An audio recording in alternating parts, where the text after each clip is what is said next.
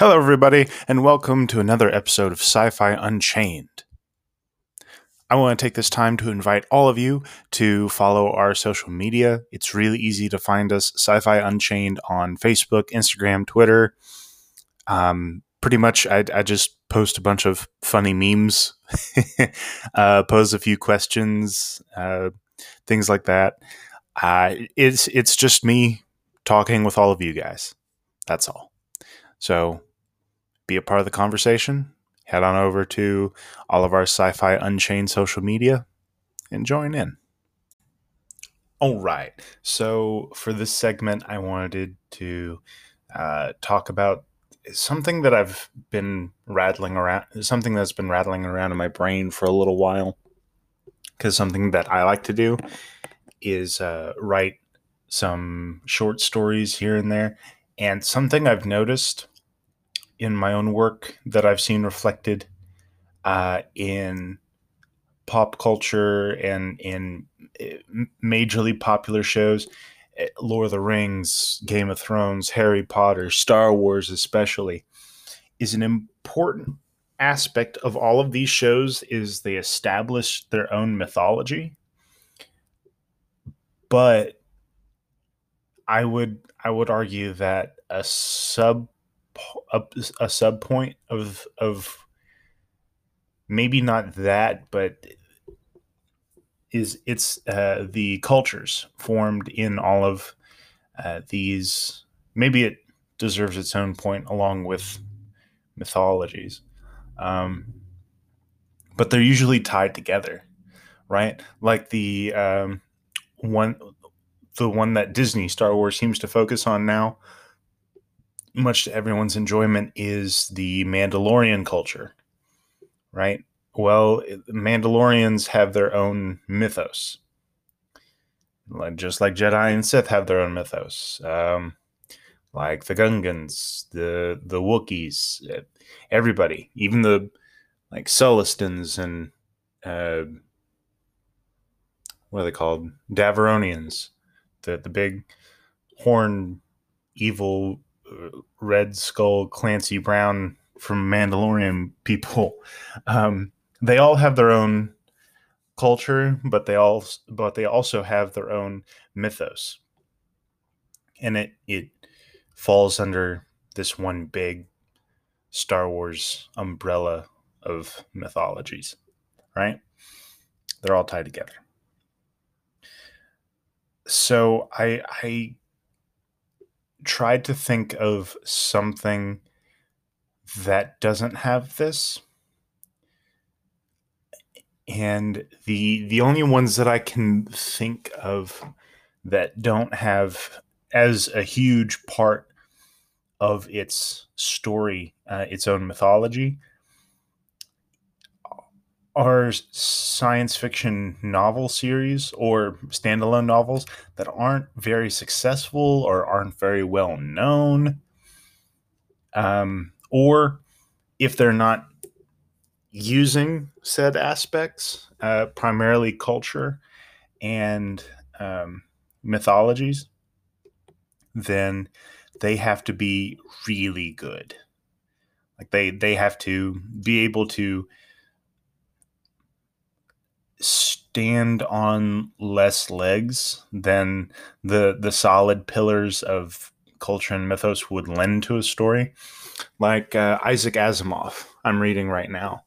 I'm reading The End of Eternity, and another book. The title escapes me, but I'm on Asimov right now. I'm going to be on Ray Bradbury next, and something that I noticed about at least these Asimov novels so far is he relies solely on science fiction, and there's no greater mythos or culture tied into the book.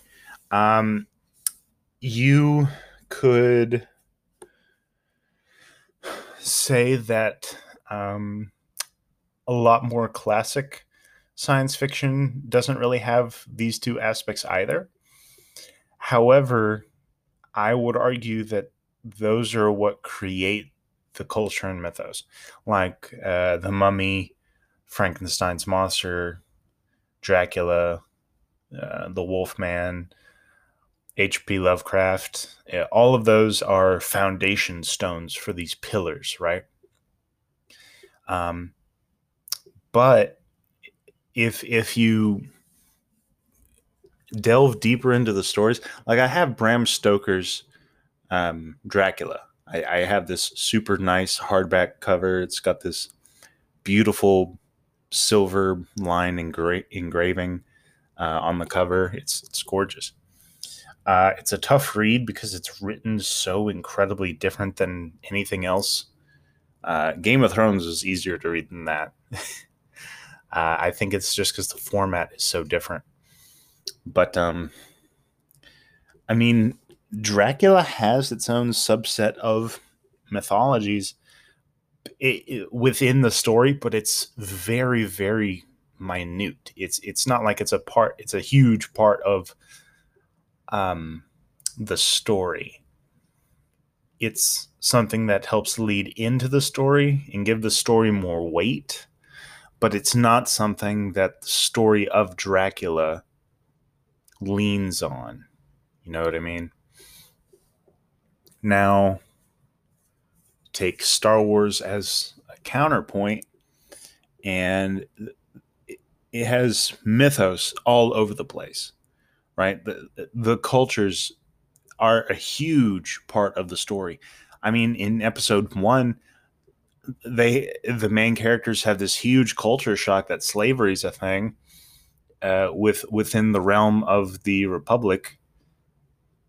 Technically, it's within the realm of the Republic, but no, the character's like, we don't really care. We got Jabba the Hutt out here. We don't need no Republic. We don't need no edge. All right. So yeah, we in episode 1 we see these core worlders, these mid rim worlders, go to the outer rim, and it's such a huge culture shock, right? And then we go back to Naboo, and there's culture conflict between the Naboo and the Gungans.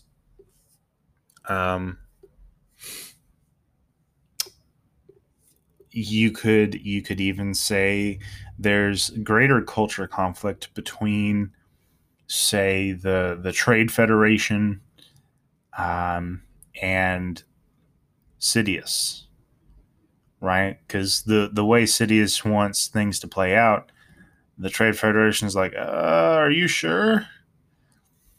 And I know an easy criticism of this is just, oh, well, they're just giving orders that they don't agree with. Well, look at Sidious in a much larger lens, right? He's a Sith. What's the culture of the Sith? Culture of the Sith is war, manipulation, deceit, death, passions, rage. And what does Sidious drive the Federation to do?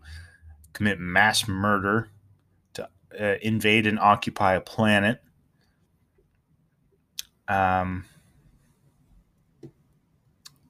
to try and force this trade agreement.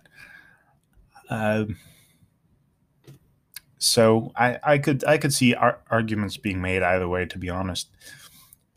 But it's something pretty at hand that's easy to understand.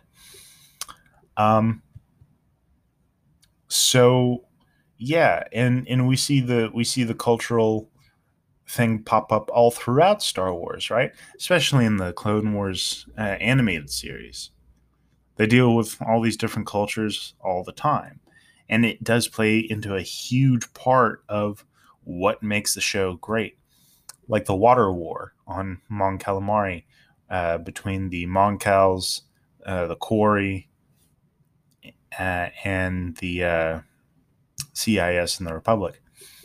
So the planet is co-ruled by the Mon Cala and the core in the Quarren, right?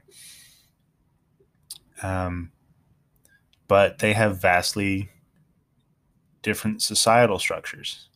Their cultures differ slightly, right? Even though they inhabit the same planet. And the war just kind of stokes these embers until they burst into this huge flame that engulfs the entire planet in the war. And it makes the arc of episodes pretty enjoyable. We even get Admiral Akbar. Well, back then he's just Captain Akbar, but still, it's really, really fun arc to have. So yeah, I think if you're going to have a good series, be it science fiction, regular fiction, historical fiction, what have you, it has to have a a strong culture in the story, or a subset of cultures, um, competing cultures. It is just one of those layers that we can peel back and dissect and analyze. That once we put it into the context of the story, it gives it more weight. It makes it more compelling. It drags us down with it and makes us want more. Um, so yeah, the culture aspect is very, very important. Um, I mean, we see this in non-science fiction too, like Harry Potter, right?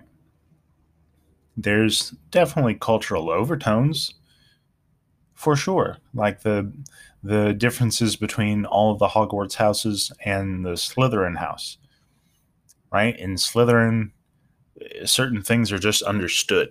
Like most wizards that go into Slytherin turn out to be douchebags and evil wizards, right? Okay, well, why is that? um, and then they have this pseudo racial / cultural thing between half bloods and pure bloods and mud bloods. So they have their own spokes on the cultural wheel that they turn within the stories. I think it's essential to almost any larger universe that you want to build. Um, you don't necessarily have to have it in standalone stories, I suppose, like I Am Legend. Not necessarily. Um, what what's a big one you could point to? The Matrix, maybe. I mean, because they're not dealing with any cultural issues, not necessarily. There are cultural aspects that they focus in on, like the surviving humans at Zion, but it's really, really minuscule. It's barely noticeable. So I suppose you could get away with it if you have enough guns, mechas, giant metal flying octopus squiddy things, and if you're the Matrix. If you're telling the story of the Matrix, you can get away with a little bit more, I suppose. But yeah, that's all I wanted to rant about right now. Thank you so much, guys, for tuning back in, and stick around for more Sci-Fi Unchained. But for now, live long and prosper, my friends, and may the Force be with us all.